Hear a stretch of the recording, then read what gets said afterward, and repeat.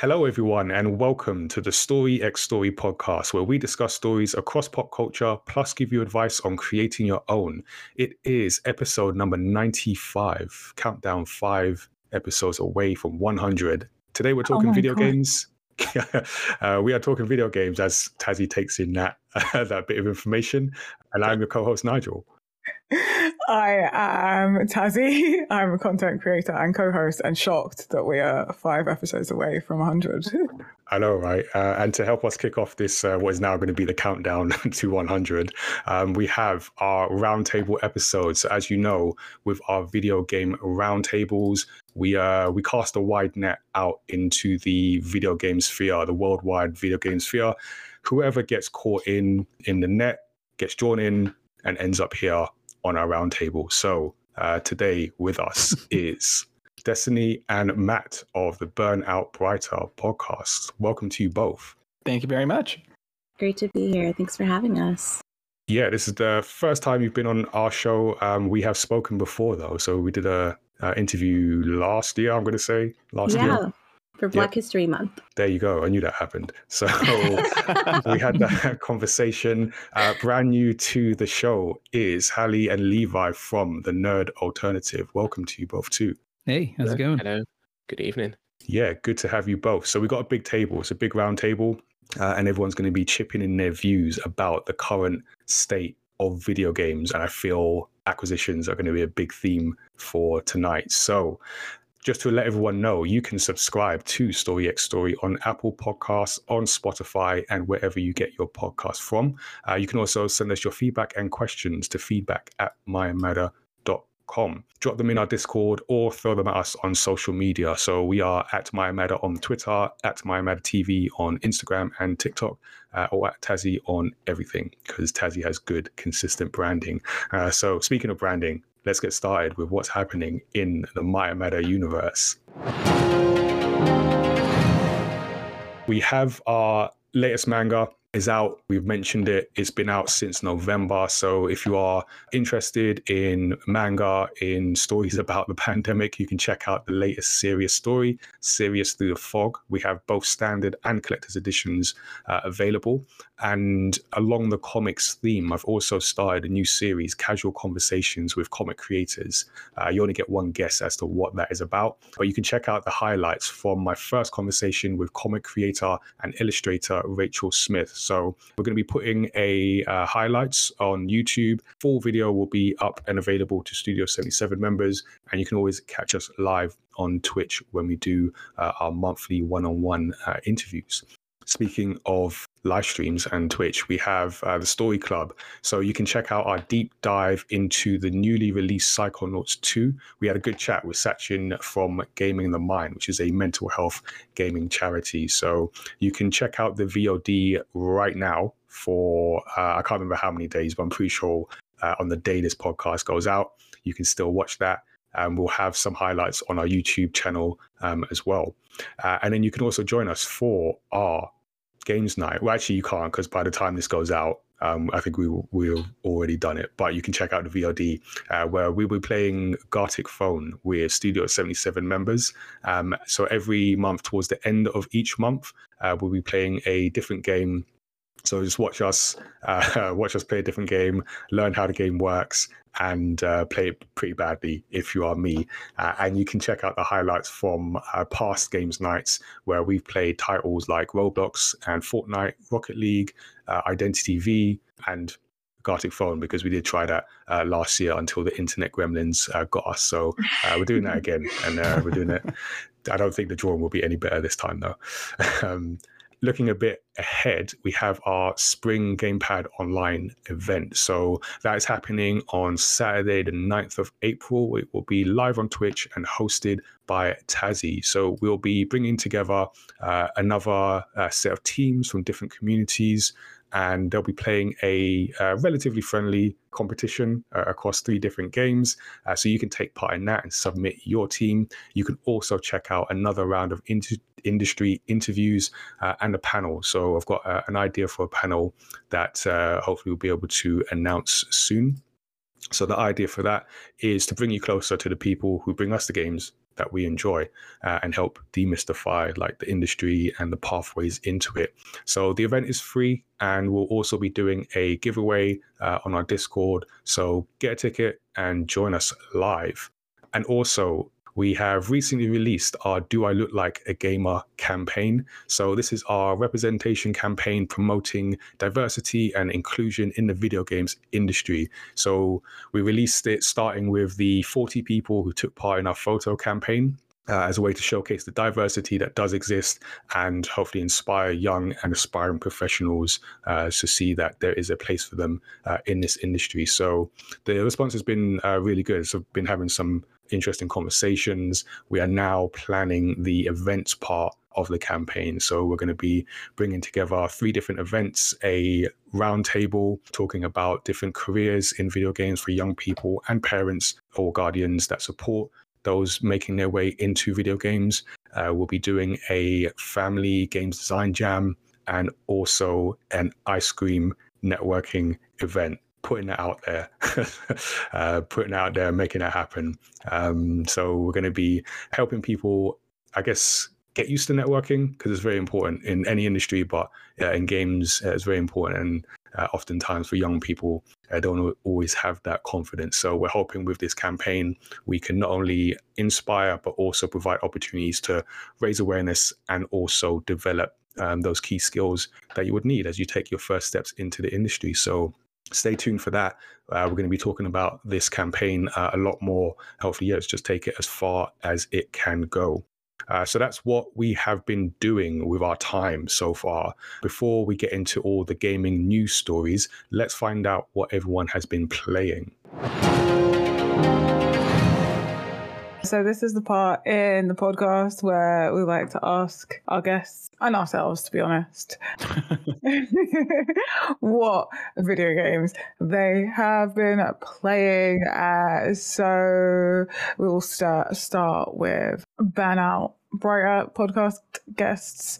I don't know who wants to go first, but what games have you been playing? I can go first. Matt, do you mind if I go first? By all means. Oh, so sweet of you. Okay, yeah, so that's who I am. Lies. I've been playing Summer in Mara. It's like a really cute indie game. I actually played the demo a while back, and so it was on sale on Switch, and I just pulled my Switch out and blew the dust off of it. So I went through and bought a lot of games, but that's the one I'm playing right now, which is kind of like an RPG, fanciful kind of game. You're following this little girl as she's like learning how to protect this magical island that she's on. It's super cute. But if you guys want to check it out, to any of the listeners, there is a demo on Steam, and if you like it, then totally go purchase it. Love that. That sounds cute. Yeah, it's super cute. Yeah, and as for myself, I have been neck deep in Horizon Forbidden West. Shout out to PlayStation Canada for sending that code over. I appreciate it very, very much. I'm absolutely loving it. I'm someone who liked but didn't love Zero Dawn. I thought it was like a really solid first step into, new territory for Guerrilla, but there was a lot that kind of left me wanting. Like I thought like the story was just okay. I thought like the side characters were pretty forgettable, and like the traversal was a little rough, but they've addressed every issue that I had with the original in Forbidden West, on top of it being just like probably the most beautiful game I've ever played. Combat's a lot more fluid, like traversal's a lot easier and a lot more fun. Like you can actually climb a lot more compared to the first game. And the story is not at all what I thought it was going to be going into the game. And I'm not going to spoil anything because there's a couple twists and turns, especially earlier on, that like I just really didn't see coming, and I'm really, really liking it. And we'll have a full review up on the channel once I get through it. But yeah, I've been loving it. That sounds really cool. I've personally only played a little tiny bit of the first one. Same, I'm trying to make my way through that, but so I can catch up. The backlog. Never ending. Of course. Hallie, what about you? So I've been playing, I've kind of like just gotten back into my indie bag recently. I've been playing a game called Skull the Hero Slayer. So if you like roguelites and if you like 2D side-scrollers, you're going to love this game. It feels like kind of a love letter to the genre and to like old school kind of 2D side-scrollers. It's gorgeous, firstly. And like the whole kind of the whole shtick of the game is you're like a little kind of scrub skull that's like wandering this world full of heroes and like what would be the good guy in any other game, but you're like kind of trying to defend your land and the demon family like that you kind of have around you, and you find different skulls to kind of put on your head and get new abilities, and it's incredibly difficult, which is kind of jarring against how beautiful the game is. Oh, that also sounds a lot of fun. Yeah, it sounds cute with the skulls and everything. Cool artsy stuff. I need to check that out. Add into the backlog. Yeah, I know. Like it needs. That's what I was thinking. Would you like to add another game to that backlog? Did you know what? I was actually tackling my backlog. I was playing Final Fantasy VII Remake. And then February came. I've already decided, I've already added Dying Light 2 to the backlog. Already added See-Through to the backlog. But, Matt, I have decided to jump onto Horizon Forbidden West because I did very much enjoy the game. And it's funny what Matt was saying. I did think I loved it until literally what he was just saying. And I thought I didn't love it enough to play the DLC. So, but I'm literally about an hour in. I haven't had time. I was burning through Final Fantasy over the weekend so I could. And that was a great game in itself. I don't know if anyone else has played the remake. I have, and I don't think JRPGs are for me. And like I keep trying, man. I keep trying. But it's not very like the remake isn't. It's not the most JRPG. If you Yeah, that's true. Mm-hmm. So maybe you just don't like the game. Yeah, I think there's that too. It's like there's a lot of like tropes in JRPGs that just instantly get my like JRPG hackles up. And I'm like, I can't. Did you ever play the original? No, I didn't. Okay. All right. They've done something really interesting. I thought it was just going to be a remake, but it's quite interesting how it ended. I'll just say that. They spiced it up a lot, yeah. The thing for like. So I've only played Final Fantasy 15. Okay. Is that the boy band road trip one? It is. It is. It's just so big. That's my issue. When I was playing it, I was really enjoying the storyline. I watched the anime, I watched the movie, I was all into it. And then like a movie. Oh my days, I forgot about that. Yeah. Yeah, I really love it. Takes place after Final Fantasy VII, like kind of like the aftermath. The movie does. Advent Children. Oh, I thought you were talking about the 15 movie. No, yeah, I'm talking about the 15 movie. Oh, never mind. I thought you were talking about Advent Children. No. I'm talking about 15. All the 15 story stuff. Yeah. Really got on there. And then like it was just so big and I needed to level up. And then I was like, I don't know where I am now. Because I like started playing another game and went back to it. But, that was my Final Fantasy 15 story. So I've not played any of the others. That was the point I was making. Right, I think we've been through all our guests. I've been playing Star Wars Jedi Fallen Order, but I've been playing, I played it last night because, anyone that listens to the podcast and knows me is that I'm not very good at picking one thing and doing that. So yeah, after finishing Psychonauts 2, I was like, let me go back and finish Star Wars Jedi Fallen Order, and finally got past a bit I was super stuck on. So it's a really good game. I'm like looking forward to playing more of it again. Nigel, I want to add all these games to my list. So, giving myself more work, but I am currently working through Psychonauts 2. So I mentioned that we did do the deep dive live stream for our story club last week. The intention was to finish the game. I did watch Tazzy finish the game, so she completed her side of the agreement. I fell so short, so short, but I'm still playing it because I really love the game. I loved the original when it came out in 2005. And yeah, have been looking forward to getting into this one. And I think it's just such a just delightful game. I feel it's a funny game. I feel it's very hard to do comedy in general, but for a video game, even more so in some ways. And the fact that it tackles like mental health topics in such a way that blends so nicely with the mechanics and the design of the game, it just allows you to sort of engage with those subjects as well in a way that's not too, overbearing. So yeah, I'm just really enjoying it. So I'm making my way through that. I do want to play Horizon Forbidden West. I do have to finish Horizon Zero Dawn because I'm late to the party, as is my thing. If anyone has listened to this podcast for long enough will know. But what I will say, because I've been just hearing some of the chatter and the talk around it, and an interesting thread of people saying, not necessarily in a negative way, but the idea that this is more of the same but a bit better in terms of, like Matt mentioned, they're addressing issues from the first game. And just it's weird for me to hear that being talked about, not that Matt said this, but just elsewhere where I've heard it being talked about in a kind of slightly negative way. Like I always feel with video games, you kind of want that iteration where when something new comes out, you do it and it by all I've heard, it's a really good game, and then you build on it.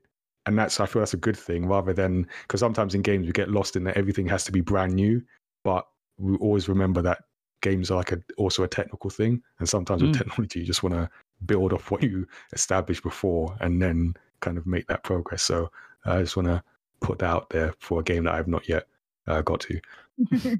I agree.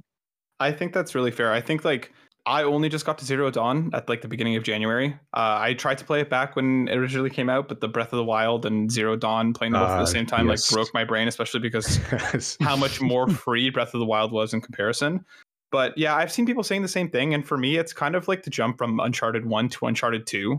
Like it like this is the like Forbidden West really feels like that the most, because it does really just take everything that they did with Zero Dawn and build upon it. While they do add a bunch of new stuff and they do make it a worthy sequel, I can understand people saying, it is just more of the same, but I don't think that's entirely fair, because like I said, they've really taken everything from the original and made it better and then added a lot more onto it, which is kind of what I guess you would want out of a sequel. Like I wouldn't want drastic changes if I'm playing the next entry for a franchise I love, but yeah. Yeah, a game should grow. Like it should grow, not just like imagine it's a different game if it's too different, right? Like it's a sequel, not a new game. Is it a sequel, or is it just like another story happening within that universe? No, it's a direct continuation. Yeah. Oh well, then yeah, I don't understand their problem. I mean, like I haven't seen a lot of gameplay from it, but I'm just going to say the reason why I want to play it is because the way that they've rendered out the people of color in that game is so beautiful. Like I keep seeing screenshots and I'm like, I have to support them, because these are like some of the most realistic, beautiful Black people I have ever seen in a video game. Like from hair texture to like skin texture and like even hyperpigmentation on their skin. I mean, it's incredible. So that's why I'm going to support it. I don't know anything about the world or the gameplay, but I want it for that. For soul. That is a good point. Doing it for the culture. Need more of that. There's like a lot of games where like these sequels try and like reinvent the wheel, and like if there's not a story reason for me, I feel like it loses a lot of like the joy from the first game that you're trying to port over to the next one, right? It's like the Mass Effect games, I know like a lot of people like super love them, but like the differences in mechanics between 1, 2, and 3 felt quite jarring, because like I played them all like a crazy person, like always like I did too. back to back to back. And like if you have like years and kind of distance, you can kind of go, okay, cool. But like if you're doing it all like very, very like close together, it kind of you lose that muscle memory, and you lose. It feels like you're not like respecting the skills that you kind of accrued along the way with your character, especially if you're carrying that character over. Yeah, definitely. Yeah, I got like a weird thing when I played the Master Chief Collection for Halo, because especially because like they've all been like remade in different order, so it's really weird going through the mechanics and like the graphics as well. Like it's insane. And you're like 1, and then 2's not. I can't remember which is 1's not a remaster. I think 2's not a remaster, or 3, I don't know. You go to 3, and it's just really weird. It's so weird, and like the controls are just like every time I'm like, wait, which one's what again? I just have to like set up my controls to suit me, because otherwise it's too confusing. I'm like, can I sprint? Can't I sprint? I don't know what's going on. It's like there's usable abilities. There's not usable abilities. Like, Yeah. Should we get into like the main discussion and talk more video games?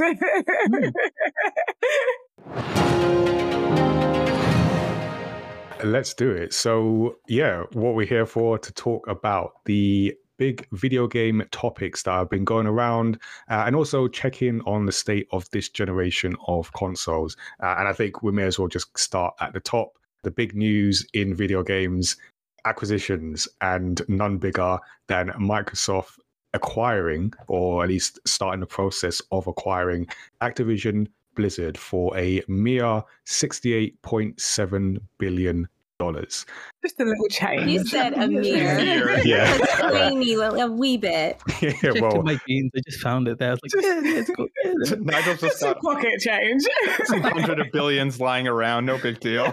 I mean, for Microsoft, Move that all is these just billions. like $68. Like they're cool. I know, yeah, can you Non-big. imagine? So we had this, and I think Microsoft did us the kind decency of doing this before our Gamepad report recording. So Tazzy and I got to talk about this at the beginning of the year. We've had time to digest. More things have been happening that we're going to get to, but we'll start with this one. So Microsoft acquiring Activision Blizzard, who are the creators of Call of Duty, Warcraft, Candy Crush, through their acquisition of King, Tony Hawk, Diablo, Overwatch, Spyro, Hearthstone, Guitar Hero, Crash Bandicoot, which kind of hurts as a PlayStation, StarCraft, and more, are all coming under the Xbox umbrella. So from The Verge at the time, said that Microsoft is acquiring Activision, the troubled publisher of all the games I mentioned.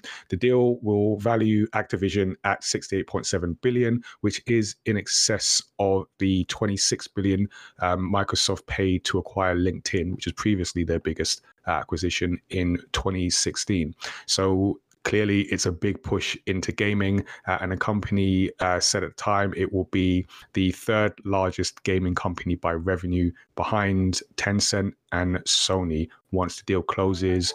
And I think it's scheduled to close by the end of the fiscal year, which is middle of 2023.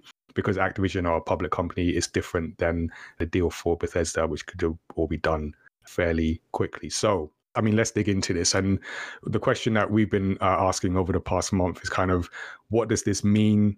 Is this a good thing for Xbox? I guess yes, but for video game industry as a whole, what do people think? I'm going to chuck this over to Burnout Writer first and see what the thoughts are over there. I think this is both good and bad. I don't know generally how I feel about this like mass consolidation of the industry as a whole. Like we're kind of seeing a more and more of a trend towards content rather than, having these physical boxes, which I don't think is a bad thing, because accessibility and just letting people access the games in whatever way they can, I think that's a great part of it. But, if we're only going to have 2 or 3 or 4 big publishers doing their thing, and that's all we're really going to have, then I kind of a little bit worried that might stifle creativity down the line. But I do think that this positions, and I hope that, Xbox knows what they're doing with this, especially given everything that's been happening with Activision Blizzard and their absolute culture of not handling about anything well. So I'm hoping that Microsoft and Xbox, and I mean, Phil Spencer's a smart guy. I don't think he'd be going in this direction if he didn't have a plan to, make that place a better place to work for everyone involved. So I don't know. I'm split on this because, like, while I understand that, this, like I said, this mass consolidation can kind of go one of two ways. And right now they're being very like, yeah, we're going to let everyone play together. Like, we're keeping Call of Duty on PlayStation. Nothing's really going to change. But like, that's under current leadership. Anything can happen 5, 7, 10 years down the line if leadership changes and they say, you know what, no, we're going to make all this exclusive now and lock things down. I don't know. I think that we're going to see the industry shift a lot over the next 5 years as more of these acquisitions come, because apparently this isn't even the first major one that's coming this year, with a lot of those insiders talking about stuff. So while I think there's good here, I also think that there's reason to be nervous. But I hope that this does go in a positive direction overall. I guess to piggyback off of Matt, I kind of feel the same way. Whenever something's moving towards what looks like a monopoly, I'm always worried, because monopolies are never good. But I think one of the good things about it, which I'm not sure if a lot of people are like talking about, is the fact that gaming is kind of new. And this means that, you know, people at the top are really taking a serious look at just how prevalent gaming is in the industry, in our society. So I think it's a good thing, because that means that we're gamers and like developers, or I feel like we're moving in the direction to where like people who go to movies all the time for entertainment are going to start like seeing how important games are as well, in different aspects. And as Matt said before, we don't know what's going to happen 5 or 10 years down the line. They may change things, but that's just something we're going to have to wait and see. But like I said, anytime something is like moving towards what looks like a monopoly, I think that's a reason for all of us to kind of worry. I do think like it will kind of shut down on creativity, but then again, it might be like a boon for indie developers. Mm-hmm. I don't like the fact that like everything's going digital. Maybe I'm just like old school. I really like having like a physical copy so I can play it whenever I want to, whenever I feel like it. Yeah, I get that. Yeah. So for that, I'm not too hyped about. I love Steam. I have so many games on my backlog in Steam, which is great. But if something ever happened to Steam, then like all those games are gone, and all that money's gone. But like if you have a physical copy, like if you lose it, that's on you. But you know what I mean? Like if you just have it in, you can just pop in the cartridge or the CD, like that's great. And I kind of hope that they don't get rid of that completely, but it looks like that's where it's going. So I really hope they don't get rid of physical games completely. Like I buy the ones I really, really love. Exactly. So that I can play them anytime, but also like having Game Pass is great, because it's like, oh, I'm not quite sure about this game. Right. Let me give it a go. But like the ones that you play like once in a while really don't need to be taking up physical space. I would love for them to do like way back in the day, you used to get like magazines and stuff in the mail, which would have like a demo CD in it. I am definitely dating myself when I say that. You might have to explain magazines and mail. Yeah. Some people might not even know what a disc is at this point. So you play like a hop, like just like a doodle, right? Just gonna go back in time. But I think it would be awesome if, I know Steam does this and they sell full games, but if somebody who was like really computer savvy were to just set up a site where you could go demo all the new games and then go out and buy the physical copy if you wanted it. Like I think that would be so cool. And it would just be a site set up for demoing the newest games, right?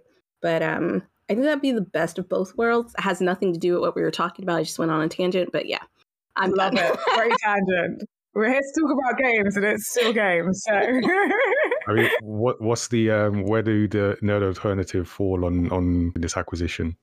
I mean, I feel like this is kind of just in Microsoft's nature. They kind of, this is how they behave. I'm sure they tried to purchase Nintendo years back once upon a time. What I don't really, what kind of does worry me, or like where I'm not really interested, is it kind of shows a lack of creativity. I mean, I feel like Microsoft just want to be able to pocket some change. It does feel like it's a baseline financial move, if you get what I'm saying. You know, they're saying that they're going to keep things like Warzone and things on multiple platforms for now anyway. And that's another thing. If we talk about Mr. Jim Ryan on Sony's side, a lot of the times these spokespersons do like to say things for now and they change, you know. I mean, literally PlayStation's whole rollout PS5 has kind of not happened how it was supposed to. Yeah, we believe in generations, and then we saw how that went. So, but then I guess just the fact that they are kind of not trying to hoard IPs and things like that for the time being, I guess we can only really wait and see, to be honest with you. I mean, like everyone's kind of mentioned earlier with Activision, they're not really in the kind of best position right now with all the allegations and things going on, and even Call of Duty outside of Warzone. I mean, how hot is it really? Like the yearly releases, it kind of felt like a inevitability, especially on that side. They can't really release games yearly and sustain Warzone as much as they do, and we know Microsoft comes knocking with knocking with a big pile of cash. So yeah, big wad of cash. Mean, money talks. Yeah. Or in this case, shouts. Yeah. definitely feel like the monopoly thing. I think, like Tazzy and I mentioned it, like Microsoft did make sure they mentioned that they are third largest in revenue, so not number one. So and I think because we're talking Microsoft here, they are no strangers to like antitrust regulation and being on the far side of that. And I think they are playing this with a mind to everything they're saying is with a mind to someone is going to have to basically check this deal. I don't think it will be a problem. And I had a note here from PC Gamer or Andy Chalk who says the absorption of Activision Blizzard will unquestionably turn Microsoft into a games industry behemoth. But the general consensus right now, it is unlikely to trigger antitrust action because it's a vertical transaction. So a larger company purchasing a smaller one that performs essentially a different function. So Activision Blizzard, with revenues in excess of $8 billion in 2020, is certainly a major video game publisher, but is dwarfed by Microsoft, which posted more than $143 billion in revenues over the same period. So Microsoft are huge, and this isn't like something where, I don't know, like Facebook buying Instagram and then WhatsApp in terms of potential competitors in other areas. That is a more questionable deal that I'm not sure should have gone through the way it did. But I think this will go through. What's interesting to me though is because I feel we've all said and definitely heard the thing about like video games being, you know, one of the biggest entertainment industries, bigger than music and film combined, which is true. But then this is what comes with it. is my kind of feeling, where you're now talking about like major, like big business. Microsoft are like $1 trillion market cap company, and they're seeing games as a growth area, hence the massive investment. And then in terms of like the overall strategy, where I feel they are, because one of the things that, you know, people were questioning is whether everything will be made exclusive, and that could definitely still happen. I feel the way Microsoft as a company are playing their strategy is that it's about like services. So even, you know, Microsoft being the Windows guys, Windows used to be a box product. It's now, you know, Windows Office is more of a service. And I feel the current CEO, Satya Nadella, is someone who is of a mind of like services, cloud, and how do we benefit that. So in terms of gaming, that means Game Pass. So all this makes Game Pass a really attractive offer. I don't know. I know Tazzy has Game Pass. Does anyone else have Game Pass? I do too. Yeah, I do. Okay. So I guess that just makes that what was already a pretty good deal even better. I guess my question there is like, how much are you willing to pay for that? Because I'm pretty sure at some point that's going to go up. It's definitely going to take a hike. Yeah. Can I talk on this before we jump over to something else?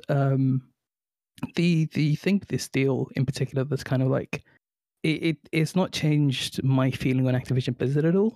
And it's kind of a confusing price proposition, like that they've bought Activision Blizzard for all this money when a lot of their products, a lot of their games aren't performing as well as they've been doing.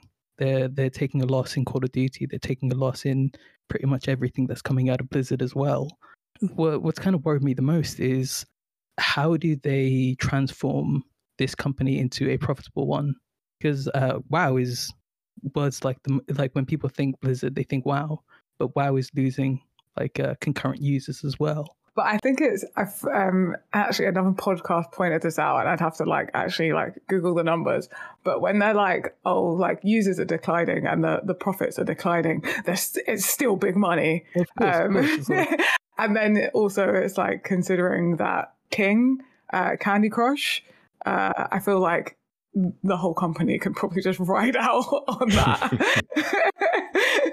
That's like the phone games are like $1 billion industries. Like they make insane amounts of revenue. But do Microsoft look at Activision and see King and say, this is what we focus on?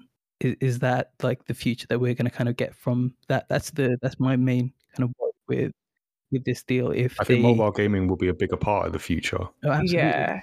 And I think as well, because if you look at like what Game Pass is doing, it's just having more variety. Like these games are going to be on Game Pass. There's going to be benefits on Game Pass. So like for them, it's a case of, well, the more that is on Game Pass, the higher we can charge the price. So the focus, they don't really need to focus on anything in particular. Well, that and like they also just want Game Pass in as many places as possible, right? I mean, like you have it on your Xbox consoles. They even like retroactively made streaming work on the older generations, so that way, you know, with the One X, so that way you can still stream to them and still play, you know, the newer games regardless. Yeah, like, you can literally play off your phone. Exactly. You can literally play off your phone, right? So I mean, Game Pass as an incentive is massive. And if they just put it on PlayStation if they could. They would. And I was just about to ask that. I feel like part of that acquisition is like giving them more leverage to hit PlayStation up. Like, are you sure? Like, Call of Duty players, we're gonna take it. Unless you take Game Pass, then Call of Duty is not gonna be on PlayStation. Well, that and like it's just them saying like, hey, yeah, you can play Call of Duty on PlayStation for $79.99 or however much it is, or you can play it on Game Pass for absolutely free, right? Like it's such like an easy proposition to sell and to send over. And like I'm telling you, like I think for me, it's gonna hit Nintendo within the next few years. Like I just see, like, especially if they don't bring the Switch up to snuff, because especially like working with third parties, because like we've seen some wizardry done on that console before, but like the gap is just getting wider. And I mean, for them to have, they're already playing with like the streaming technology, they're already doing that stuff. So for them to just kind of say, hey, it's going to be on Nintendo, and hey, we would love to keep Call of Duty on PlayStation, just on Game Pass on PlayStation, right? Like there's so much subtext going on here that like it's an interesting way that they're phrasing everything right now, because more and more like Game Pass will become the focus over producing more units of whatever this system is, the next system is going to be. They're just going to want it everywhere. Yeah, especially with like difficulties that have happened at the beginning of this generation with actually producing systems. I feel like that's probably made Microsoft think more about their business plan being like, okay, yeah, let's focus even more on it now. We've seen that it can survive if we focus on this. Maybe I'm the odd man out, but I don't really think Nintendo cares. They don't. What Microsoft is doing. I don't think they care at all. Nintendo don't. Yeah. They've not been caring since they started. They're like, we'll do what we want to do. And that's what they've been doing. Like, and I think even if Microsoft were to be like, hey, we'd like to put it on, you know, Nintendo would be like, no, we have Pokemon and Super Mario, we're good. Because they really are. They're really we have survived. Yeah. No matter what. We've been through it all. We've been here the longest. That's right. We're the OG. Don't come to us. Yeah. Has everyone seen like the graphical fidelity in Pokemon Legends Arceus? I don't want to talk about it. We're gonna get to Nintendo. We're definitely gonna get to Nintendo. So they released the PS1 game. I mean, in terms of, because we talked about like Call of Duty and its relationship with PlayStation being, well, I guess not threatened, because Microsoft have said they released a few statements, and I think they've said, in their words, to be clear, Microsoft will continue to make Call of Duty and other popular Activision Blizzard titles available on PlayStation through the term of any existing agreement with Activision. That is that lawyer speak right there. And we have committed to Sony that we will also make them available on PlayStation beyond the existing agreement and into the future, so that Sony fans can continue to enjoy the games they love. And there's something a bit, I don't know, something a bit like Godfather-ish about that statement. Basically, what they're saying is like, if you're playing as an Xbox user, in whether that's Game Pass Xbox user, but like at any capacity of the Xbox user, you will get a better version. It's always going to be better over here. But I think the other thing with that whole like Call of Duty thing is, and a lot of the games that are under Activision Blizzard, they do really well in microtransactions, so Microsoft still make money. I think as long as they're making money, I think as long as they're making money, they're not going to do anything to disrupt that flow. So it makes sense that they're like, yeah, we'll keep doing it on there as long as you keep paying, you know. So that's kind of a problem, like with the way that Activision is and the way that Activision kind of does business, like at the detriment to their staff. And because they make so much money, like there is no incentive for them to change. Like that is that is my kind of issue with the Games Pass, with Microsoft buying them if nothing changes. So that's a good point, because I think that is obviously on the backdrop of Activision being the subject of a lawsuit by the state of California over their practices. So, and I think for me that I think because Tazzy, this story was broken to me by Tazzy, so that I heard this first from Tazzy, and one of my first thoughts was Bobby Kotick. He's at some point he's going to go, so I think he's still there as of recording. And from what I understand of deals like this, he'll stay there until the deal closes, because he is the CEO, and you keep things the same until some period after the deal closes. But from Microsoft's perspective, they, not to say like Microsoft are a perfect company, but in terms of like all the stuff there, I see them clearing that up. Just they won't have that. Yeah. Yeah, absolutely. Going in with like their practices, like everything internally will be like, this is how things are done. Yeah. And I think it will change. I don't think that like a company like Microsoft have their like values, their sort of like mission in everything they do. And like you can't just because you're Activision Blizzard, what you think you can you can do things differently. Microsoft is the kind of company that tries to appeal to everybody, whereas in Activision Blizzard we're only really appealing to like at first to male gamers. Right? Yeah, so they really kind of that like boys club thing going on. Exactly. But Microsoft is not like that. I mean, you have like moms buying their products, you have grandmothers, you have like everybody's like buying Microsoft products. So in order to keep that kind of familiarity or like that good vibe going, accessibility, they're definitely going to have to clean house. And they're going to want to like smush that before like before mainstream get into gaming, right? Because it was still so baby. Like they're gonna want to like away from that whole dilemma as quickly as possible. They just dropped 68 billion. They're definitely, or million. I can't remember which one. It's too much money for me in my scope. Yes, they're definitely going to do something about it. Yeah, well, and they've been building so much goodwill ever since they kind of stumbled out of the gate last generation, like between, the work that they've been doing with backwards compatibility and Game Pass and everything else. Like they've been building so much goodwill amongst, the gamers, that like for them to kind of now step into this and say, we're not going to do anything, nothing's going to change, it's just going to like, they're just going to shoot themselves in the foot horribly. So like Bobby Kotick is going to get a massive golden parachute and he's going to sail his way out. The shame and like it. that's the worst part of it. And like I really do hope that entire board that backed him and we're saying it's like, oh no, we trust in Bobby. Like I hope Microsoft goes in and cleans house.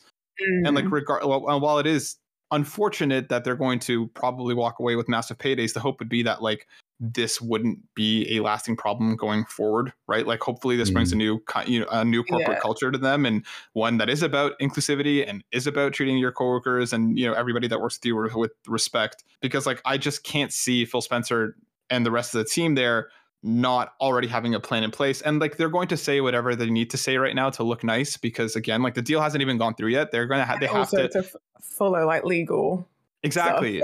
Yeah. So like they're going to like, there's things that they're not saying that I'm sure that they have plans for that they just can't say yet because of all the legal loopholes that they have to go through now. So I feel like we're going to see a lot change. What was it, like July 2023 when this deal eventually goes through? I feel like that's when we're going to see things shaken up a lot. I think this is going to go quiet until then. Yeah, like literally all the statements we're hearing now are like pre-acquisition. Like once it actually goes through, there's so many like Microsoft really have to be clever, and the way they navigate all their statements and everything, they've got to be so clever and political about it. Like they need their statements to be clean. Yeah, and not mess up the system. Yeah. And then like once that's through, it's like, oh, okay, like we don't have to worry now. We're not under like scrutiny anymore. Let's do what we need to do. And I think they probably have an amazing game plan, because Activision got sued a while ago. Like these issues with like California going in and telling them to clean up their act happened a few years ago. So I'm pretty sure Microsoft is aware of that.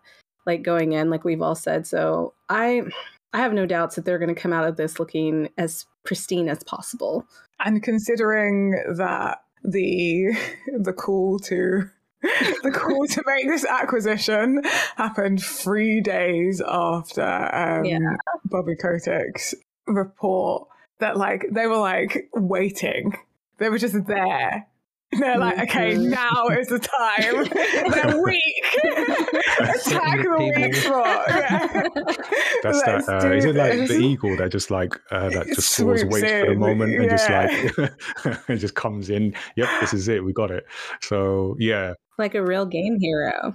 Yeah, I'm quite excited to talk about Sony's acquisition because I feel like Xbox have a lot of limelight. Yeah, they had a big acquisition, but yeah, the Sony one I think is way more interesting. Let's talk about the Sony quote unquote response. Although the first thing I say is like, because again, the internet, social media, see people seeing Sony's acquisition of Bungie, the developer of Destiny and original creator of Halo, as a response to Microsoft's purchase of Activision Blizzard. Like, these deals don't work like this. It's not like going to the shop and just picking something off the aisle and just like, oh yeah, let's just get that.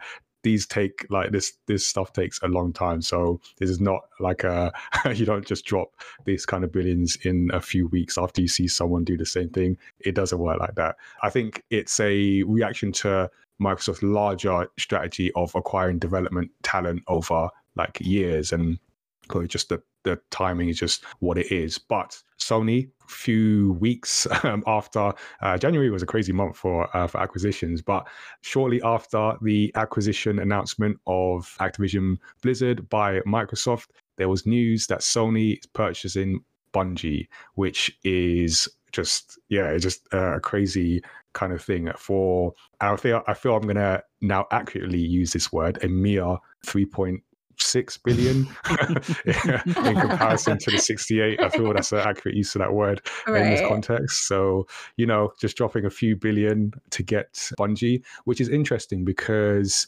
Bungie, because they were independent, having previously left Microsoft, and it seemed they wanted to stay independent, but now this is why it's so interesting, because it's so funny, because it's like Bungie create Halo for Xbox. Yes, we'll take Halo. Then make Destiny and team up with Activision Blizzard, and then get rid of that, which then Microsoft acquires, and then Sony pick them up. This is just like you couldn't make this up. It's hilarious. I think it's kind of cool for a company to be able to go in and be like, I'm going to create this for you. And then once we're done creating this game and working on this, like, we're free from our contract. We could go work with any other AAA company because we're just that good. We're that good at producing games. And that's kind of what I feel like is happening from when they jump from one to one. Because I honestly think in the future, if they wanted to, they could go back to Xbox and create something else for Xbox because they're just that good at what they do. Yeah, when you get to that point, you can just decide your own fate to a certain extent. Have you guys read much about the deal? Like, Bungie are apparently keeping autonomy in their creative process. I have. Mm-hmm. I don't know if that's a good thing. I was going to say, I'm kind of happy about it, and I'm kind of not, because like I like Destiny 2 insofar as mechanically it's a phenomenal game. But it has like a lot of really bad practices, like really bad kind of anti-consumer practices in the way that the pricing model is, and the way that like they remove content that people have paid for that will never come back, kind of thing.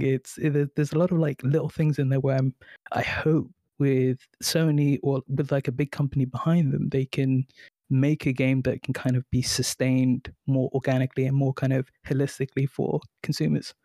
Also for me, I'm like, okay, Bungie have a lot of good ingredients for stories, but they don't always put them together in the right way. And Sony is notoriously good at story. And I'm like, come on, just give them some help in the department.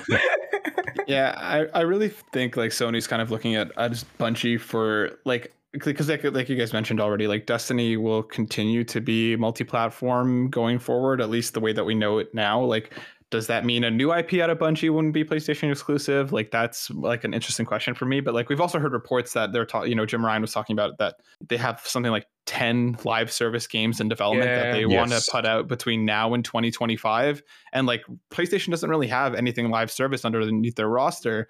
And I mean, like, Bungie, regardless of like how they approach it, they have proven to be successful in one shape or the other. So like, they're really bringing them in, I think, for that kind of technical know-how and kind of build, those building blocks that they've already brought on top of just totally blowing Destiny out and making it like a whole multimedia franchise. Like, I'm sure we're going to see a movie or a show or an anime or whatever else in the next few years. So they like, have already said that they are working on. Exactly. So like, but it has to be about Code 6, I swear. Sorry, I just have to get this in. If there is not like a Code 6 focused show, I am gonna riot. Yeah. So like, and that's exactly it, right? Like, the Destiny community and a lot of the people that play that game are super passionate about the property. So I mean, like, for them to come in and be like, okay, yes, you can keep your autonomy, but they are I'm sure they're still going to work pretty closely with the rest of PlayStation Studios. I agree. And whether we see anything exclusive out of them in the future or not, whether that is Destiny 3 or whatever else, I think is also going to depend on Xbox in the next few years. If they turn around and say, okay, Warzone is going to stay multi-platform, but the next Call of Duty 2026 is going to be now exclusive to Xbox, then I wouldn't be surprised if we see some sort of shift, and then maybe Destiny 3 or whatever else that follows might end up being exclusive. Like, it's like the industry is now being set up in this weird like domino shape where it's like, it's an as soon race. as one thing drops, as soon as one thing goes exclusive, as soon as one thing changes, we're going to see things change very quickly. Yeah. But like, they're definitely bringing them in now to get those whatever those 10 live service games they're planning and they're working on. I'm sure they're bringing in for the technical know-how there as well. Yeah, I agree. Yeah. This still seems, I think Matt hit the nail on the head there. It is very much more a transactional deal here. Like, Sony gets the expertise, the software, all the AI that kind of Bungie has developed in terms of making a good live service game, and then Bungie kind of get to like expand their media. I mean, Uncharted's coming out, isn't it? And there's a Ghost of Tsushima film. All these different ways that Sony kind of like, I feel like they're definitely moving in that multimedia kind of direction. And I think that's what they're both definitely getting from each other in terms of this deal here. Which is interesting as well, because if we think about Sony really need a response to Game Pass, and obviously there's a rumor that that's coming, and then that Sony does have this multimedia, it's going to be like, is this going to mean that Sony's response to Game Pass is like a media pass with films and stuff? And then what I also realized is that Sony owned Crunchyroll, so they could tie that nicely into a package. So I do think, like, because again, social media, I should stop looking at social media for reactions, but it's just sometimes funny to see people. It is fun, it's frustrating, it's all things, but just seeing people go immediately to Destiny and being like, Destiny with a Y, not go to there and then saying, no, they're all coming to me. Yeah, they're all coming. And just saying, oh, Sony paid this for Destiny, question mark, and just, it's not about Destiny. I mean, like Matt, like I feel again you hit the nail on the head in terms of what they can do with that property. But when you mention like the plan to release multiple live service games, it's about the talent and looking ahead. Like, understand, like, for people like listening and looking at these deals, like, we as individuals look at them and on a, I don't know, Tuesday when it whatever the day the news dropped, you say, oh, this happened. These companies are looking years into the future.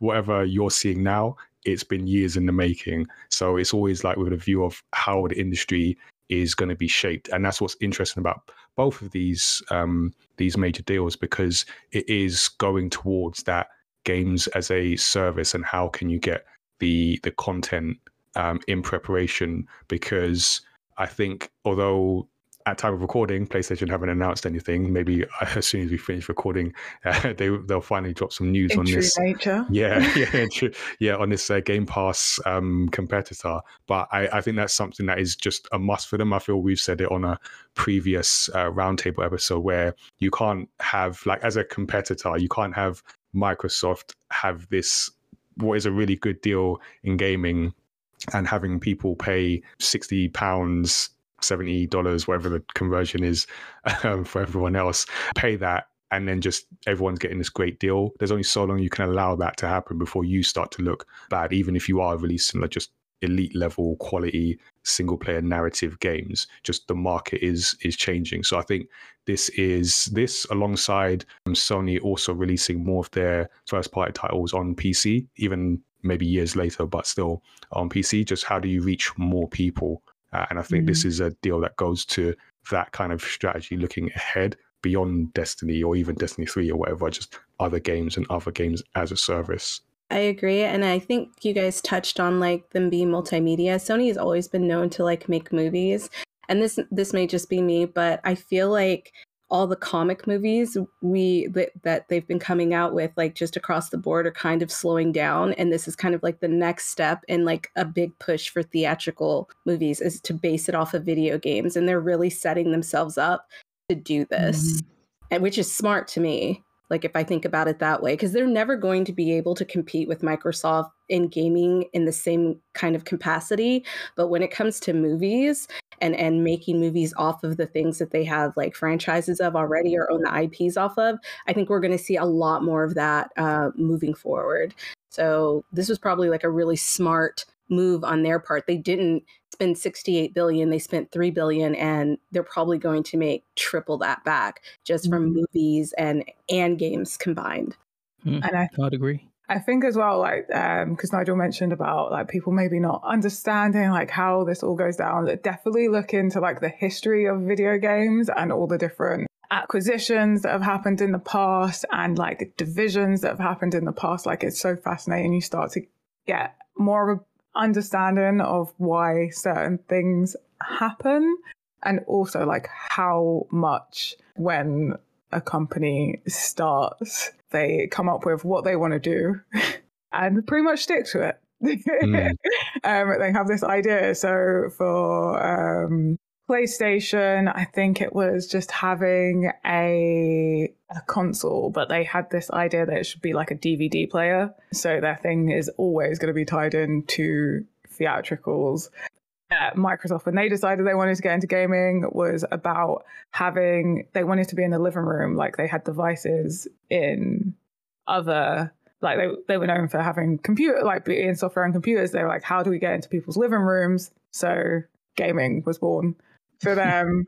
And then Nintendo very much is about high quality and getting things right straight away. But all these companies very much stick to the same ethos. So like Microsoft, they're just trying to get in front of you. And before it was a living room, now it's everywhere you go. But essentially it's the same thing. We want to get into where you are, and that like is in your hand at all times. Again, PlayStation is theatricals, they're doing that, and Nintendo is like that playful fun. We're actually a toy brand that got into video games. Yeah, I think Nigel nailed it as well with like talking about how PlayStation was pretty much like forced into a corner now with Game Pass. Like they had to respond with how much of the conversation is like year round. Game Pass is awesome. Look what's coming to Game Pass this month. I cannot believe that this new game is coming to Game Pass, right? And like PlayStation, like when they have these massive, tentpole franchises that they put out, like, I mean, Horizon just came out, and if you look on Twitter, that's pretty much anyone is talking about. But that time will end, right? A couple of weeks from now, nobody's going to be really talking about Forbidden West in the same way that people are talking about it right now, just because people will finish a game, people will put it down, and then the next big thing comes along. But with Game Pass, that conversation is continuous all year round, right? There's updates every few weeks. There's new games coming constantly, games that people haven't tried yet and are excited about. Oh, it's on Game Pass now. Oh my gosh, I'm so excited to play this. So that conversation keeps happening. And like, I'm really curious to see how PlayStation is going to respond now, because like, there's no way they're going to put their first party titles like day and date on that service. There's just this no, like, it's at least not at the start. When they want to charge like 80 quid for a new game. Exactly. So like, I'm so curious to see how this thing is actually going to look, because while I think backwards compatibility will kind of be like the major draw towards this, and like maybe we will get Horizon like like the Disney Plus style, like 3 months after the game comes out, it'll be on the service. But like, I really hope that PlayStation comes out swinging with this thing, because they need to be part of the conversation. Again, like in the same capacity that Game Pass is. But like, I really hope that they don't come out with this like pieced together online platform where they're going to charge you more for less, and people are going to try and be like, look how cool this is. But I'm just really curious to see what that platform is actually going to look like once we find out more about it. They should buy Steam. No. I'm just saying, like, if they wanted like access like that, if they wanted to compete with like Game Pass, like Steam would be the next step, in my opinion. That would definitely give them a very big monopoly. Yes. Humongous monopoly. It'd be interesting though, because about like Bungie having the experience in like games like like a service game, that is definitely going to be a factor in the future for PlayStation's competition, and whether that will be involved. But also, does anyone remember like PlayStation's, what was it, like no, not the Playroom, I don't know, back on the PS3 Home. Was it PlayStation Home? Back on the PS3, and you had like your little avatar. Yeah, PlayStation Home. Yeah. I wonder if they're going to create something like that. Yeah, I mean, everyone's trying to be the next metaverse. Yeah. And then like you're in there, and they've just like, obviously they've got VR as well, so you could have it in VR, and then you go into these different games as a service. This is totally my like Ready Player One love brain happening right now. But that is something that they could. Someone, like, I can't be the only one that's had that idea. If I am, then someone should hire me. But out of spite against Zuckerberg, I would pick up a PS5. Same. We're going to this metaverse, Meta. Anyone want to create that to compete with Facebook's version? I will give you my money. I can see that coming now. No. It is interesting to see, because what I would like to see from this, and if and when PlayStation do announce their Game Pass equivalent, is a different strategy. Because I feel at the beginning of this generation, I did feel that this could be the first generation where everyone can quote unquote win in different ways. I mean, Sony and Microsoft are the closest. Obviously, we're going to come on to Nintendo doing their own thing in the corner. I love Tazzie's analogy of like Nintendo playing checkers on a chessboard while everyone else is playing chess on the same board at the same time. So that is just brilliant. But yeah, I think Sony could take what they do in terms of like the cross media films, TV with the game properties, and almost be like the MCU of video games, and just own that space, and while Microsoft do their thing. So yeah, it'd be interesting to see. Definitely. There's I was going to say, there's like the other side, like here in Europe, the Embracer Group. Like, if you guys have heard of them, like just kind of popped into my head.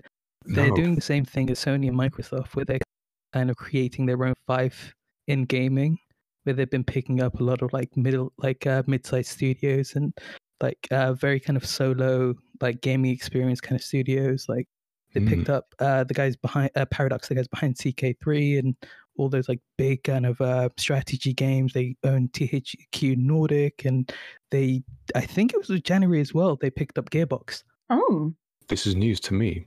That's because Microsoft has just like been taking over the news. Yeah. I did not know that. That's so interesting. What's the name? Sorry? They're called the Embracer Group, and kind of like behind the scenes. That sounds ominous. I know, it but does. We've just been there, like sneakily, like stealthily, just like we're just gonna in the background pick these up. Suddenly, they're just gonna be like, "Hey, here we are." And you didn't realize we were here, but underdog. Yeah. It's like Tencent too. Tencent's doing the same thing, right? I mean, they're a little bit louder, but they're also like the amount that Tencent's working behind the scenes is scary. Like it's. I feel like Tencent are always acquiring a lot, though. Yeah. Maybe that's the way to do it, though, right? Not make a big splash and just be like, "Bam." So here we are. Here we are.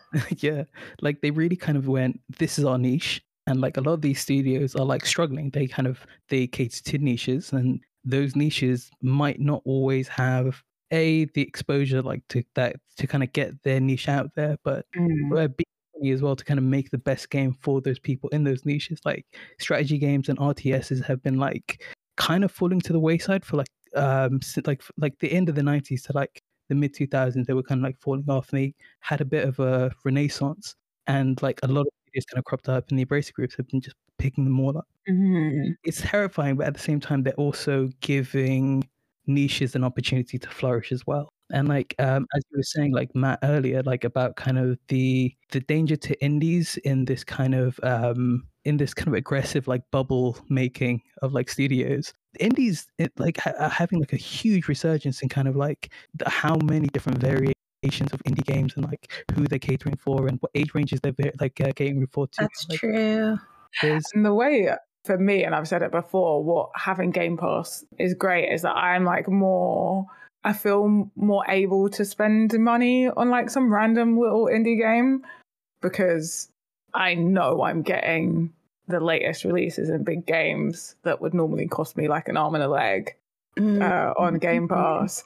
And so it's like, oh, I've got this spare money that I can now divert towards other things that I might normally overlook because I'm, want to get the big game that all my friends are getting, or like I want to be included in that. And also like something like Game Pass where they do have indie games on there for a short time that you can try out and then buy after at a discount as well. Like it just, there's so many games I've discovered on there that I just wouldn't have given a chance because I know nothing about them. They might not have the budget to market. So, if there's more opportunity for that, like if Sony jump on that as well and then add some indie games to that and start competing with Xbox and how many indie games they also include on Game Pass, then it could potentially lift indie games up. But also like,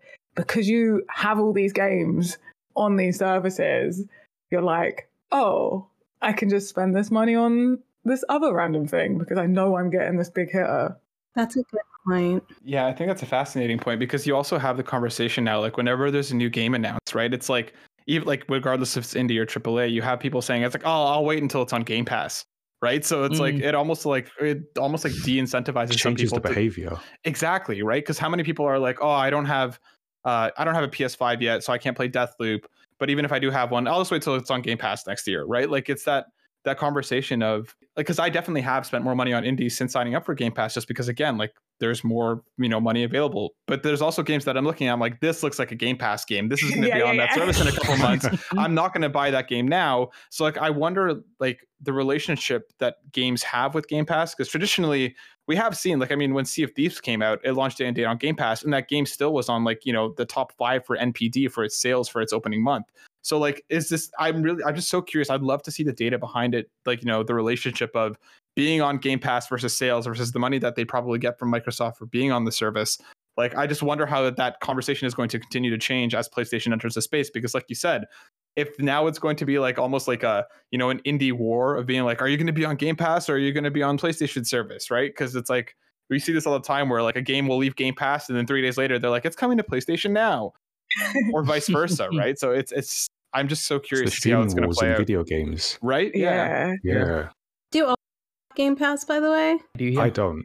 Okay, I was just curious because I wonder how this conversation would go for people who don't have Game Pass. Do you know what I mean? Like, a lot of people who don't have it just pick up the game because they want the game. It doesn't matter if it's on Game Pass or not. But I know that like a lot of people who like play games all the time like have it, but people who are like more casual gamers like myself like don't see the point in getting it. Well, the main reason I don't have it, well, I don't have an Xbox, but even though I know you can get it on PC, but other than I don't usually use my PC for gaming, even though that's not true because I'm playing Psychonauts on the PC. The other thing is just because I'm just slow to play games. Like if I played more games, I'd probably get it. But I think eventually, just through like what we do with Gamepad and everything, I'll eventually get it. But it is interesting to see like the value of it. And it's definitely like differently valuable to different people. So like if you're a content creator, like Game Pass is great.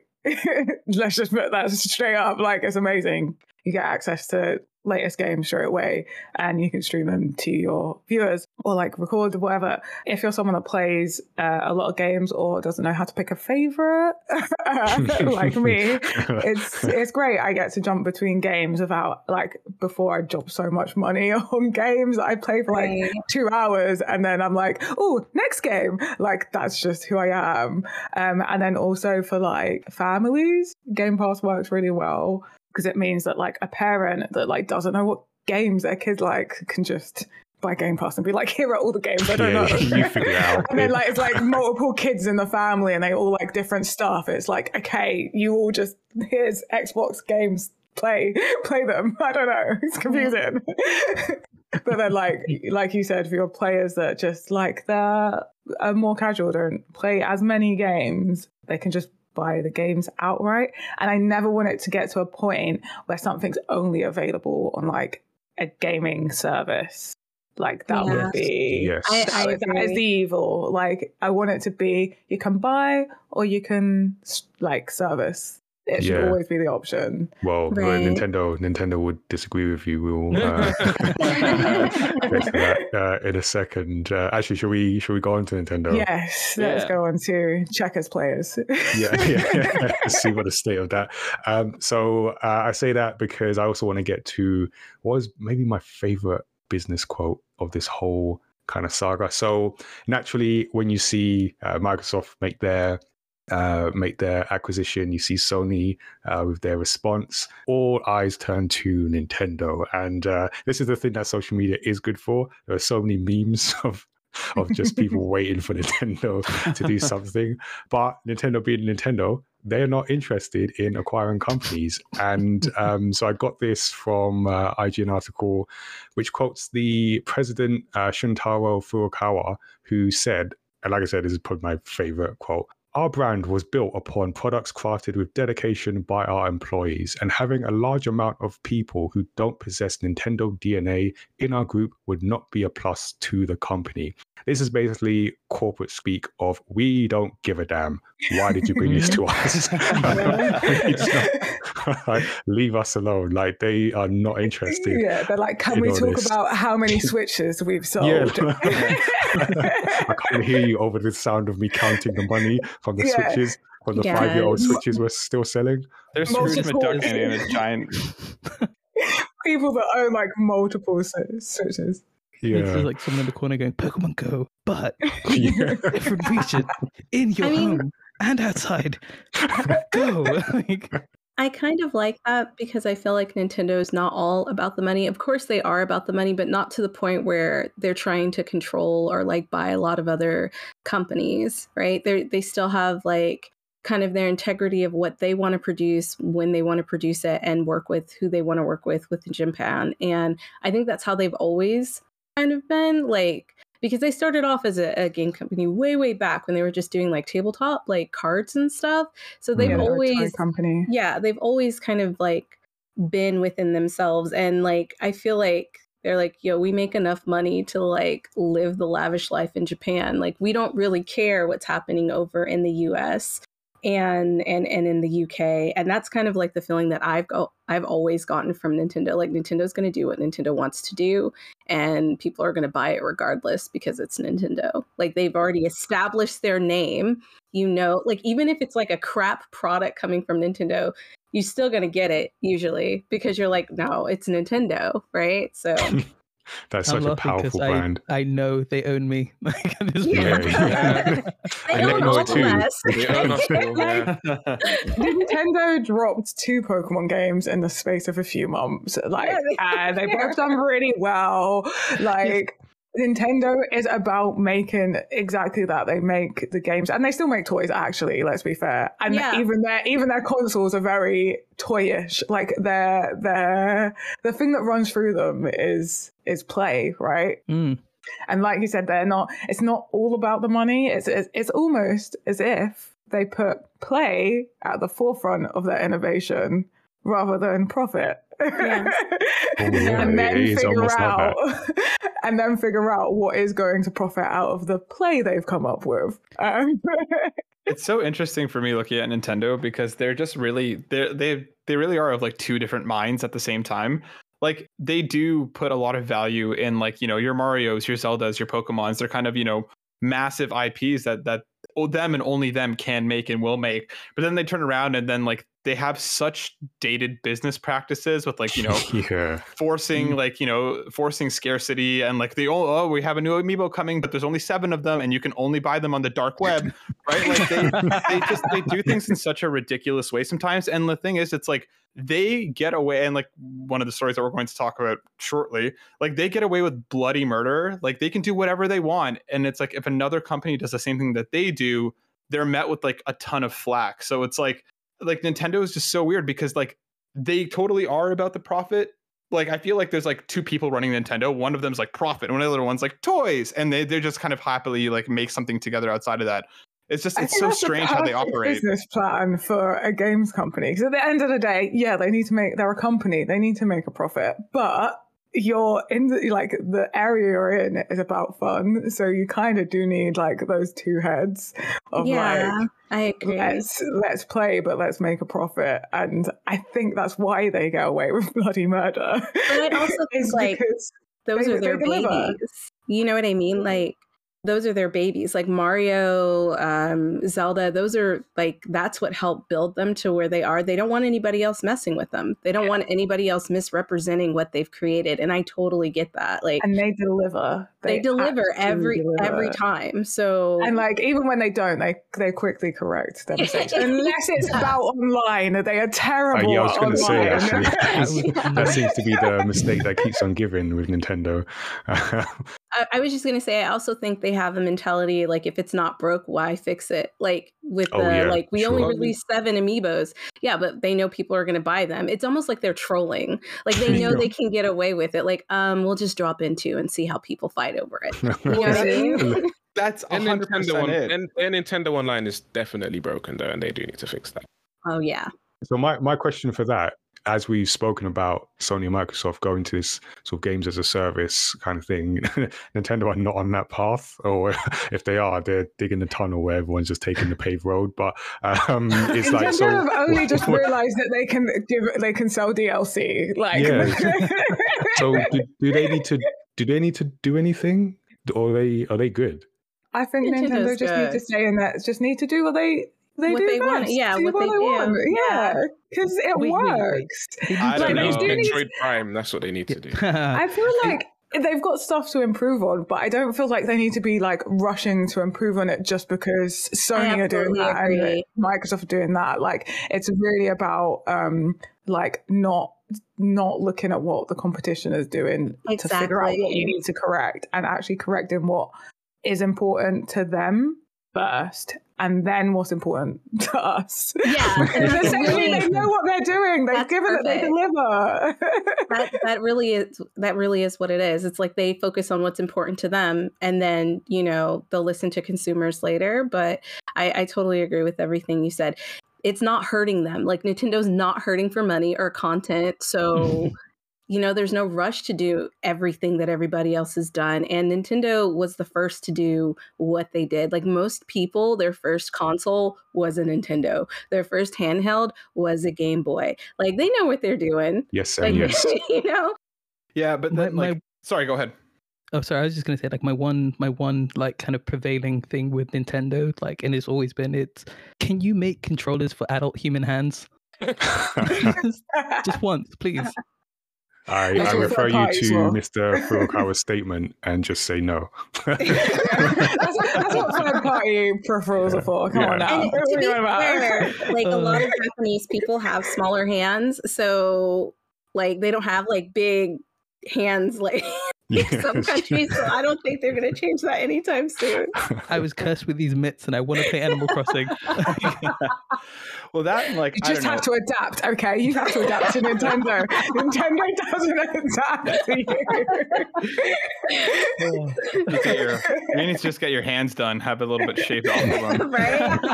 But like I don't know. For me, Nintendo, I don't think Nintendo needs to be looking at anybody else for what they're doing, but I think they desperately need massive overhauls for a lot of their products. Like we've already mentioned, their online functionality is garbage. Like it's really bad. On top of the fact that like they're.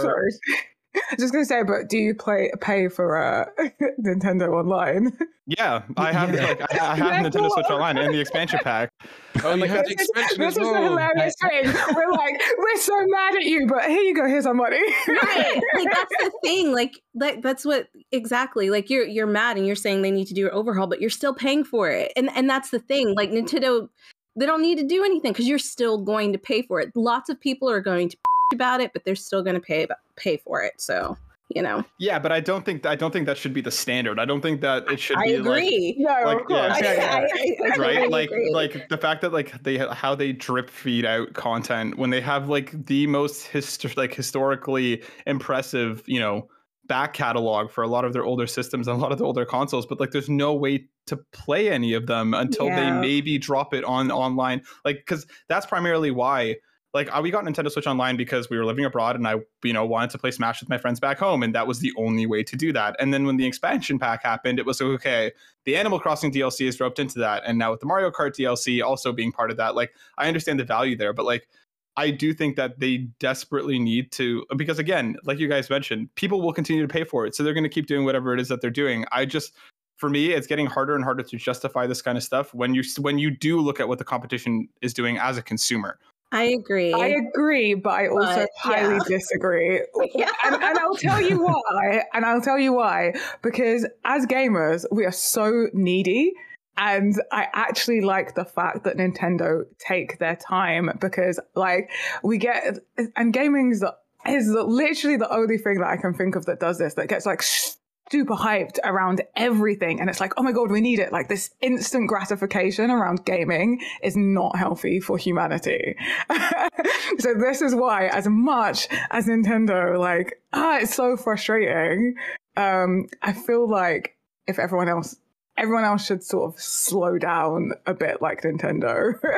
Because I just don't think it's healthy for humanity, like this constant like feed, because it's from like all the other companies, it's like, oh, we need this now, and then they get it, and then they moan about it like constantly. And I'm not saying like it's one individual, but as a collective of gamers, like the community that we exist in. It's very whiny. It's very, very whiny. And Nintendo is like that parent that's like, you get it when you get it. Yeah, no. Like, I think that's healthy. And as much as I will moan about it and complain, we're all still going to pay for it. And as they're delivering, like, in a way that, you know, not everyone else delivers. Like, I like the fact that we don't get games stupidly broken from Nintendo. Nintendo's going to do what Nintendo wants to do, and that's just the end of it. And I agree with you. I think it's good that they're like not bowing down to consumers, and like they're just doing what they feel they need to do for the betterment of their company and their people. Because when we think about it, we don't know how much work that's going to take for them to like fix whatever we want to get fixed and how much time that's going to take. And I think right now that's just not their goal. That's just not really important to them. Maybe in the future it might be, but I think people will continue to pay for it because Nintendo is a great product. They do put out great things, and so that's who you want to support in the end. So they give us a lot. They also take away. So take it away. Recent news. So this doesn't actually impact me. So I didn't necessarily have any strong feelings about it specifically, but there was a wider question I want to ask. But so Nintendo are closing their 3DS and Wii U shops in 2023. So I don't know, Matt, I feel like you would have strong feelings about this.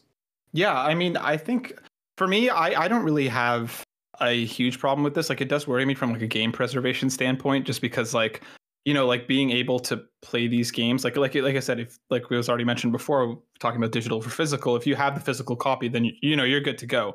But a lot of people do primarily have primarily moved over to digital as their kind of buying space. So like in terms of like a, you know, game preservation standpoint, and that's why part of like the whole Nintendo Switch Online thing, like if these games were readily accessible for people to kind of, you know, jump back in and play when they want to, then I think that would be fine. But I mean, we saw PlayStation do this last year with the PS3 and the Vita, and like they were met with like so much backlash that I haven't seen the same being thrown at Nintendo for the same move, right? Like I think like this kind, like they're not going to keep these servers up running in perpetuity if they're not making their money off of it. And that's Nintendo, that's PlayStation, that's anyone, right? Like they're not going to continue to support something that like maybe 7 people buy a game on every year nowadays. Like who's still buying new games or who's still, on a Wii U, right? So like my issue is just coming from like a game preservation standpoint, like letting people like have access to these games. But yeah, that's why I think it's interesting, and I'm glad that they're giving people this much time to figure it out. So like if you really are a diehard 3DS or a Wii U fan, you have time to figure things out to be able to purchase whatever games you're looking for. And like this was always going to happen.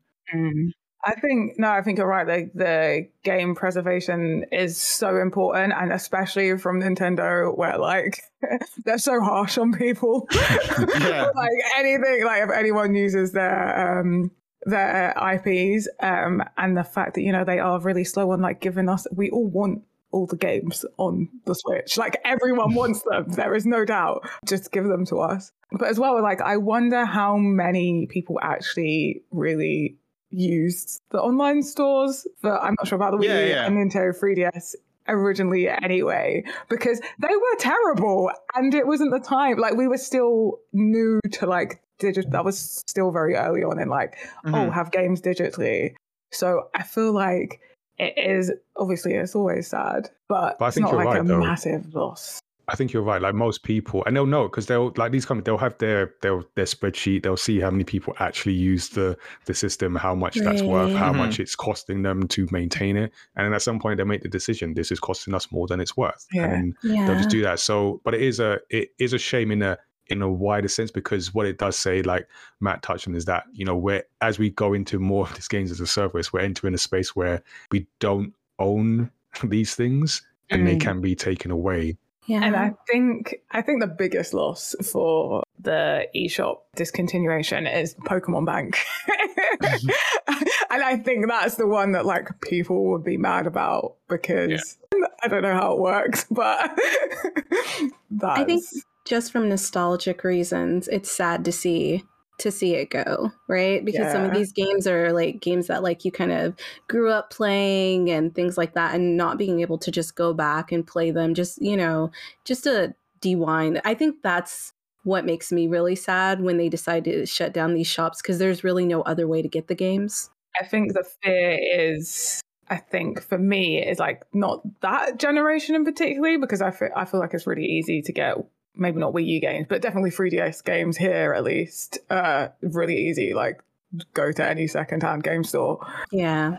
And there's tons of them always. They're really easy to pick up. But I think one of the things that this points out is like the next generation. Is it going to shut down, or are they creating ways that, like Xbox, where we've got all the backwards compatibility and access to those older services anyway? Like, are we moving into a world where it's not going to shut down because it's just always going to be accessible if these businesses are in business still? But like at what point does, like, where's the risk? Because imagine like having a massive digital library. Exactly. And then like Steam imagine if Steam shut down tomorrow. Like I said, how much, like, especially Steam. So much. Yeah. I know everyone's like Steam libraries are ridiculously big. Like, what are you going to do? Download them quickly before the store shuts and like just store them on a hard drive? Like, what's going to happen, I know they said that they're not planning to offer content, but do you guys generally think that they're not planning to maybe like years in the future either integrate it into either the expansion pack or, I don't know, release some sort of classic console or whatever it is that Nintendo do? I feel like it goes back to that scarcity point. Scarcity, yeah. I think oh, no, you're 100%. They will. As you mentioned, cartridges being readily available, but they're not cheap. Like, no, they're compared to other consoles or old games, they don't depreciate. Depending on the game, it depends. Depending on the game, they get like expensive. I think Nintendo's going to do something like Disney does, where they like release their movies for a little bit and then put stuff back in the vault. That's how I feel they're going to do it. And I mean, like, it's smart, but also it hurts my little heart. So that's how it's going to be. Have you guys heard about Blue Maximus Flashpoint? No. This strings. I think.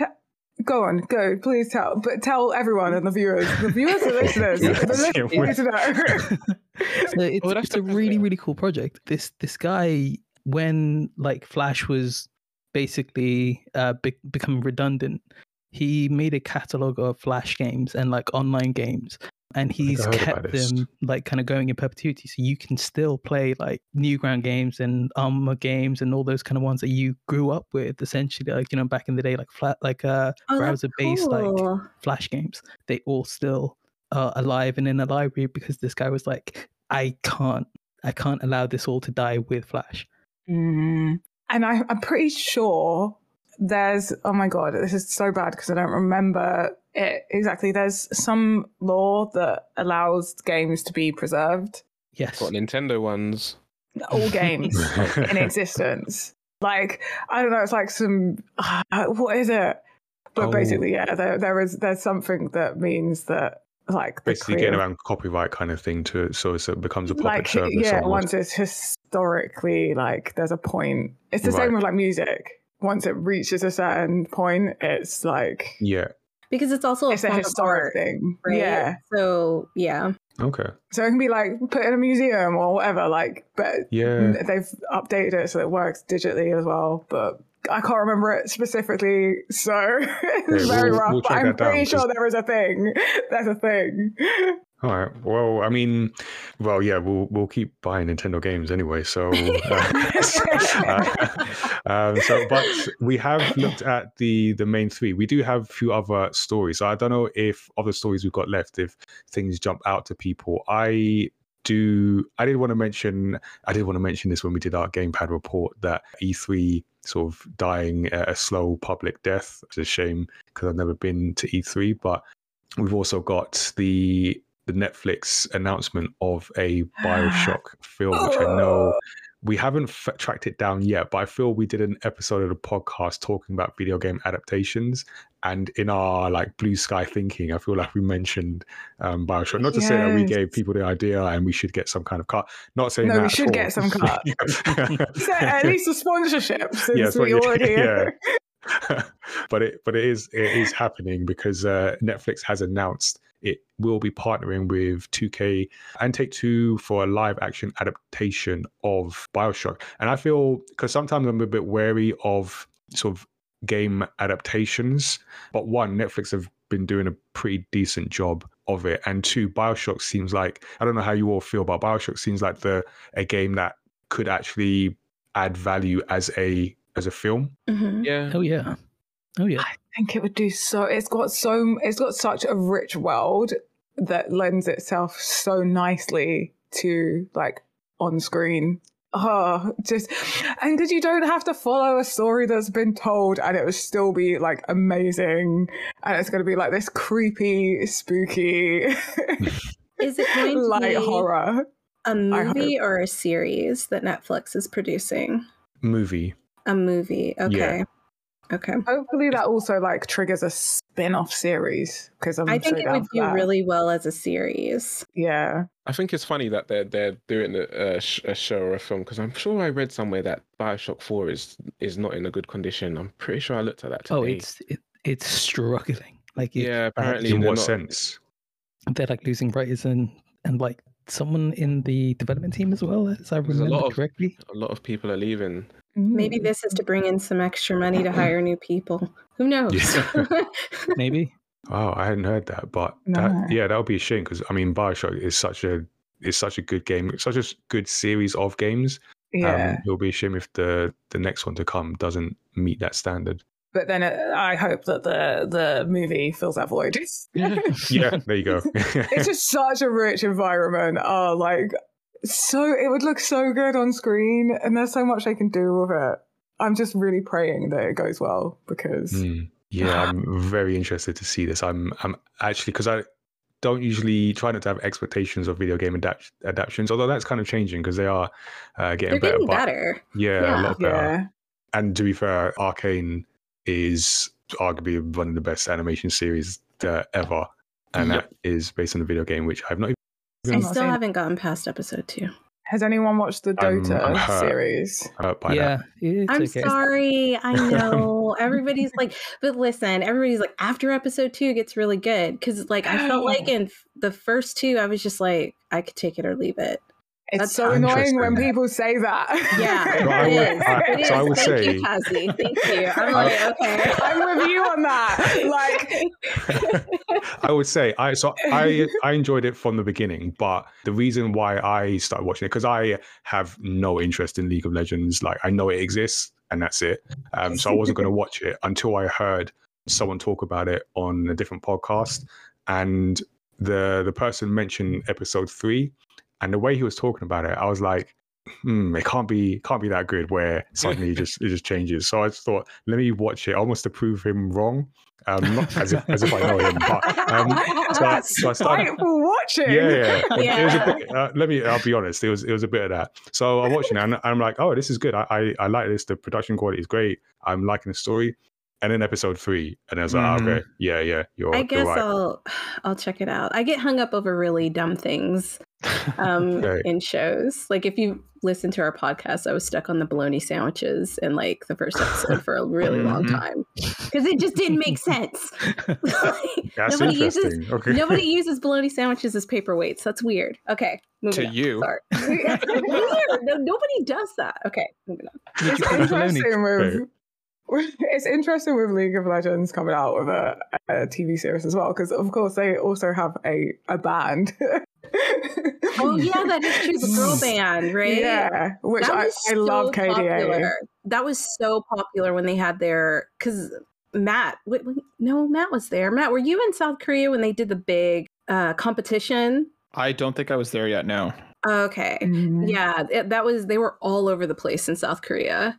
Yeah, which is why I actually kind of want to watch Arcane, because I don't care for League of Legends, but I really love KDA, and sometimes I feel like a bit of a fraud.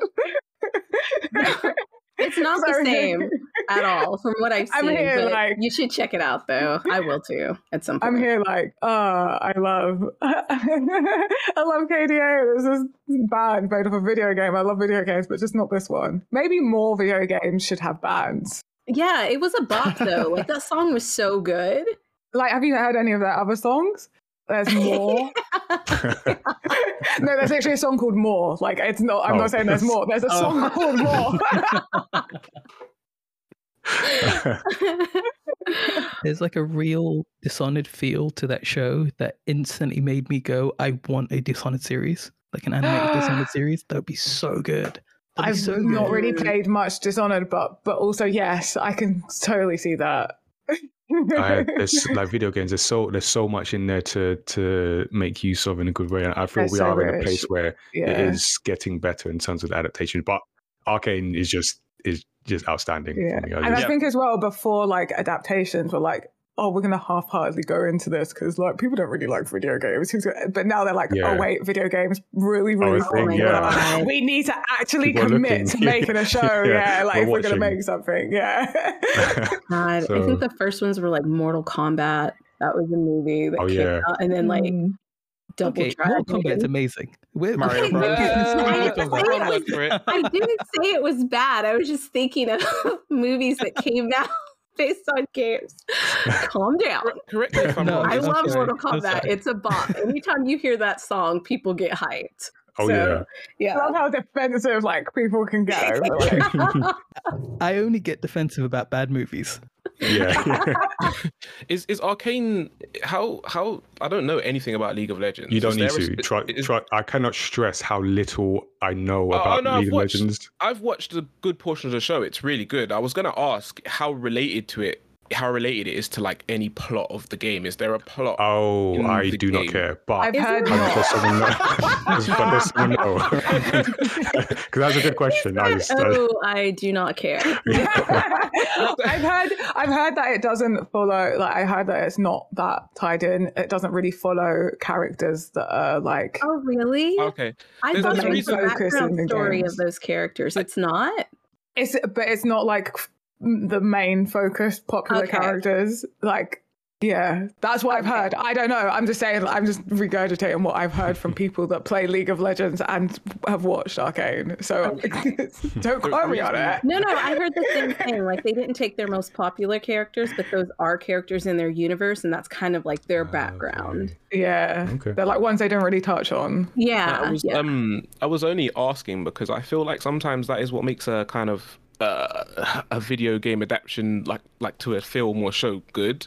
You know, we were talking about BioShock, and obviously we know kind of like a big plot twist in the game, and I feel like a big part of that plot twist involves playing the game, if that makes sense. Yeah. And I'm not quite sure how that would translate into like That's a good film, and by extension, I feel like sometimes that is a big issue of like, there's a big part of game stories that like playing it is a thing that once you're just sitting there watching it, it's a kind of and I think experience, isn't it? Really, I think that's where like some adaptations go wrong. They try and like replicate the experience of playing when really they need to fill the gaps that playing doesn't get. You know, like the things that you're too busy actually, you know, like defending yourself against some evil creature or like those bits that you miss from playing a game. Like they need to fill the gaps rather than trying to replicate you can't replicate the experience of being the character. Sometimes like that's impossible. Yeah, you need to go outside the realms, maybe tell stories that you're not focused on, or like Arcane done, like focus on characters, backstories of characters that don't really get as much light shined on them, because then you have like more creative license, because then you're not like, it's really frustrating if you've played a game. You're like, that's not how I play the game. Persona 5. I don't know if anyone played that. That's Matt. I don't know. Matt loves Persona 5. I loved the game, but the anime, I was just like, oh my gosh. Well, you're like, these are not the characters that I love. How dare you treat my character like that? Like and everyone's got their own version. Yeah. Sorry, what anime? We don't talk about any Persona 5 anime. There we go. Wow. That's Not deep. my Joker. Yeah, let's move on. I want to end on a positive story for video games, and going back to Horizon Forbidden West, which the story came out that it was delayed in part to avoid crunch. So crunch being a thing that's, you know, always comes up in terms of video game development, and for the most part in a negative way. But I thought this was a positive kind of example that others can follow, where a AAA game was purposely delayed in order to allow the people working on it to have a better work-life balance. So I think the director, Tyus de Jong, I hope I'm pronouncing that right, said that, among other things, he said, we are very aware of the disadvantages of crunching, so we take that into account a lot in our planning. To give an example, at Christmas, we said that there would be no work and that everyone could just have a 2-week vacation. The company was closed, so you couldn't even go there to work. And he mentioned some other things, so we'll put sort of links to stories referenced in the show notes. But yeah, that's just like a positive example of like adapting the game development process so that you don't have people sort of working mandatory overtime for extended periods of time. And I think the pandemic has helped with this, but just an understanding that, like, one, there are human beings making all these games, human beings with like lives and families and all that, and just an acceptance of games being delayed. So we've just seen a whole bunch of delays. We're going to see more. And I think people are hopefully getting to the point where if it takes longer so that people can work in better conditions, then cool. There are enough games to play. Yay, delay games, avoid crunch. I'm waiting for this. Also, when you delay a game, it's like, oh, we actually get a chance to play our backlog.